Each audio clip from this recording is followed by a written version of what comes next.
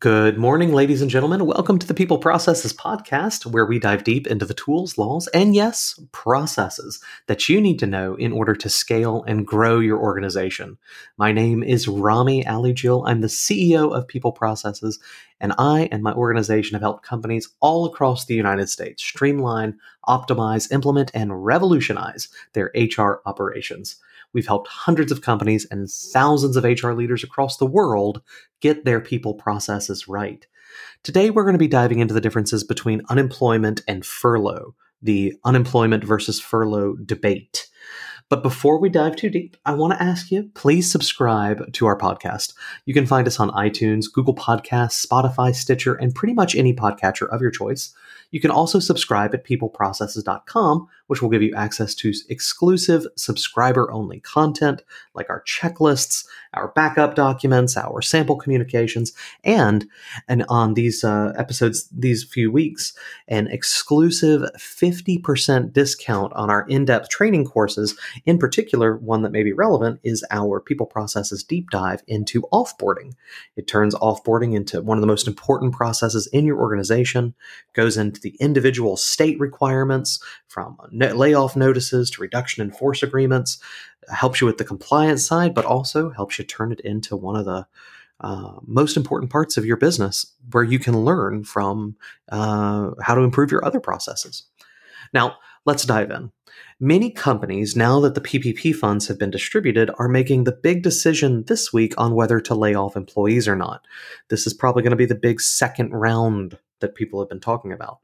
I wanted to bring another option to the table to protect your team when they cannot work. Obviously, the best option for the employee is just full paid leave, but that's unaffordable for some small businesses, probably most of them.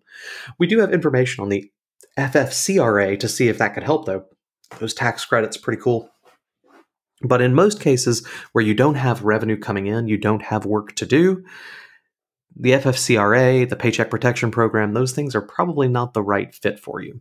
Furloughs, on the other hand, allow employers to cut labor costs without severing that relationship fully. What is a furlough? Well, an employee furlough is a suspension from work without pay for a finite period of time. It can be mandatory or voluntary. While public and private institutions can both furlough employees, you're probably most familiar with them at the federal level. Workers are often furloughed as a cost-saving measure during government shutdowns. It also happens sometimes when labor organizations can't come to an agreement or budget with their employer. Organizations do this when they don't want to lay off staff but temporarily can't afford to pay them. That may be the boat you're in. For private businesses, furloughs are often cyclical or seasonal, responding to dips in businesses. Roofing companies furlough their employees over winter, that kind of thing. It can allow the business owner to pause the workers' pay without terminating. So what's the difference between a furlough and a layoff? Well, the terms layoff and furlough are both used to describe situations that involve lots of workers, not just one.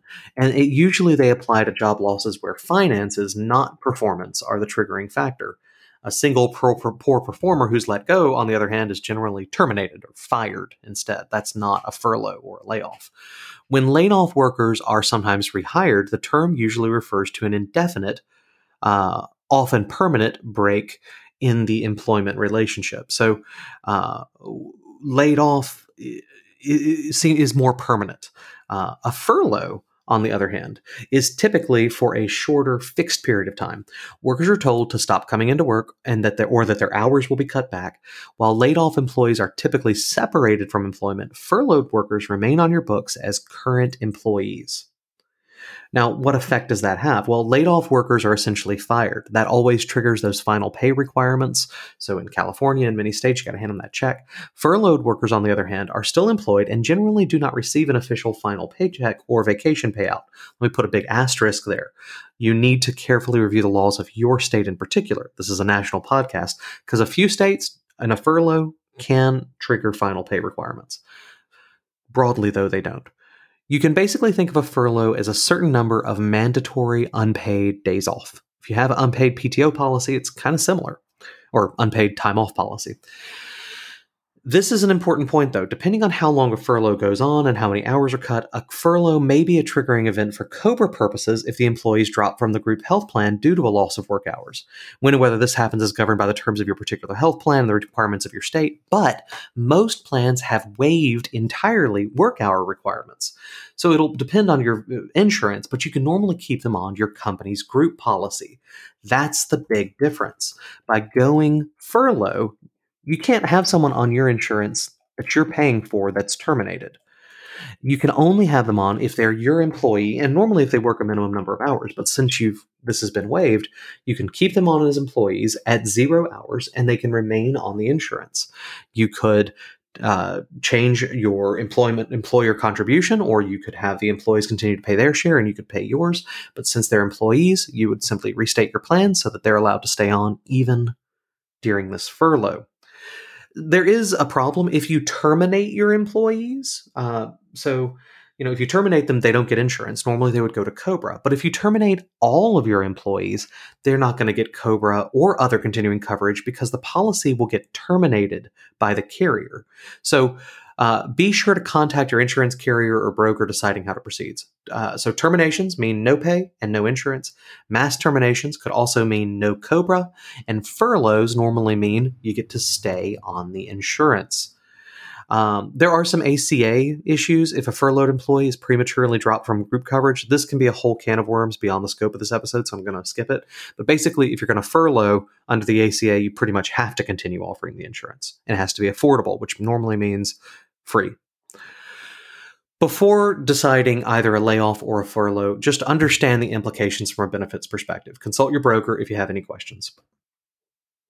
But to summarize, furlough, the strategy is keep them as employees, move them down to lower hours, even down all the way to 0 temporarily, and keep them on the insurance. This allows them to apply for unemployment and get that financial side, but still lets them take care of the insurance sides of things, keeps that relationship strong. It may be the absolute best thing for your employees, given certain funding provisions that have gone in where unemployment can at times pay more than even regular work. And it lowers your costs significantly. There are interactions with the Paycheck Protection Program. Keep that in mind. Oh, random or very important kind of asterisk here. Employers are generally cannot dock the pay of exempt employees, FLSA exempt employees, without jeopardizing that exempt status. If an exempt employee performs work in any week, they must be paid their salary for that week. So there's an exception for furloughs, but that's a work week in which no work is performed. An employer is not obligated to pay the exempt employee's salary for that work week. So the key takeaway, you should not implement a furlough that starts midweek. Otherwise, your salary people get paid for that whole week. You don't want to have to pay your salary people for the whole week, so it needs to start on the first day of your work week. That is defined normally in your overtime policies is the place to check that out. But most people, it's Monday or Sunday.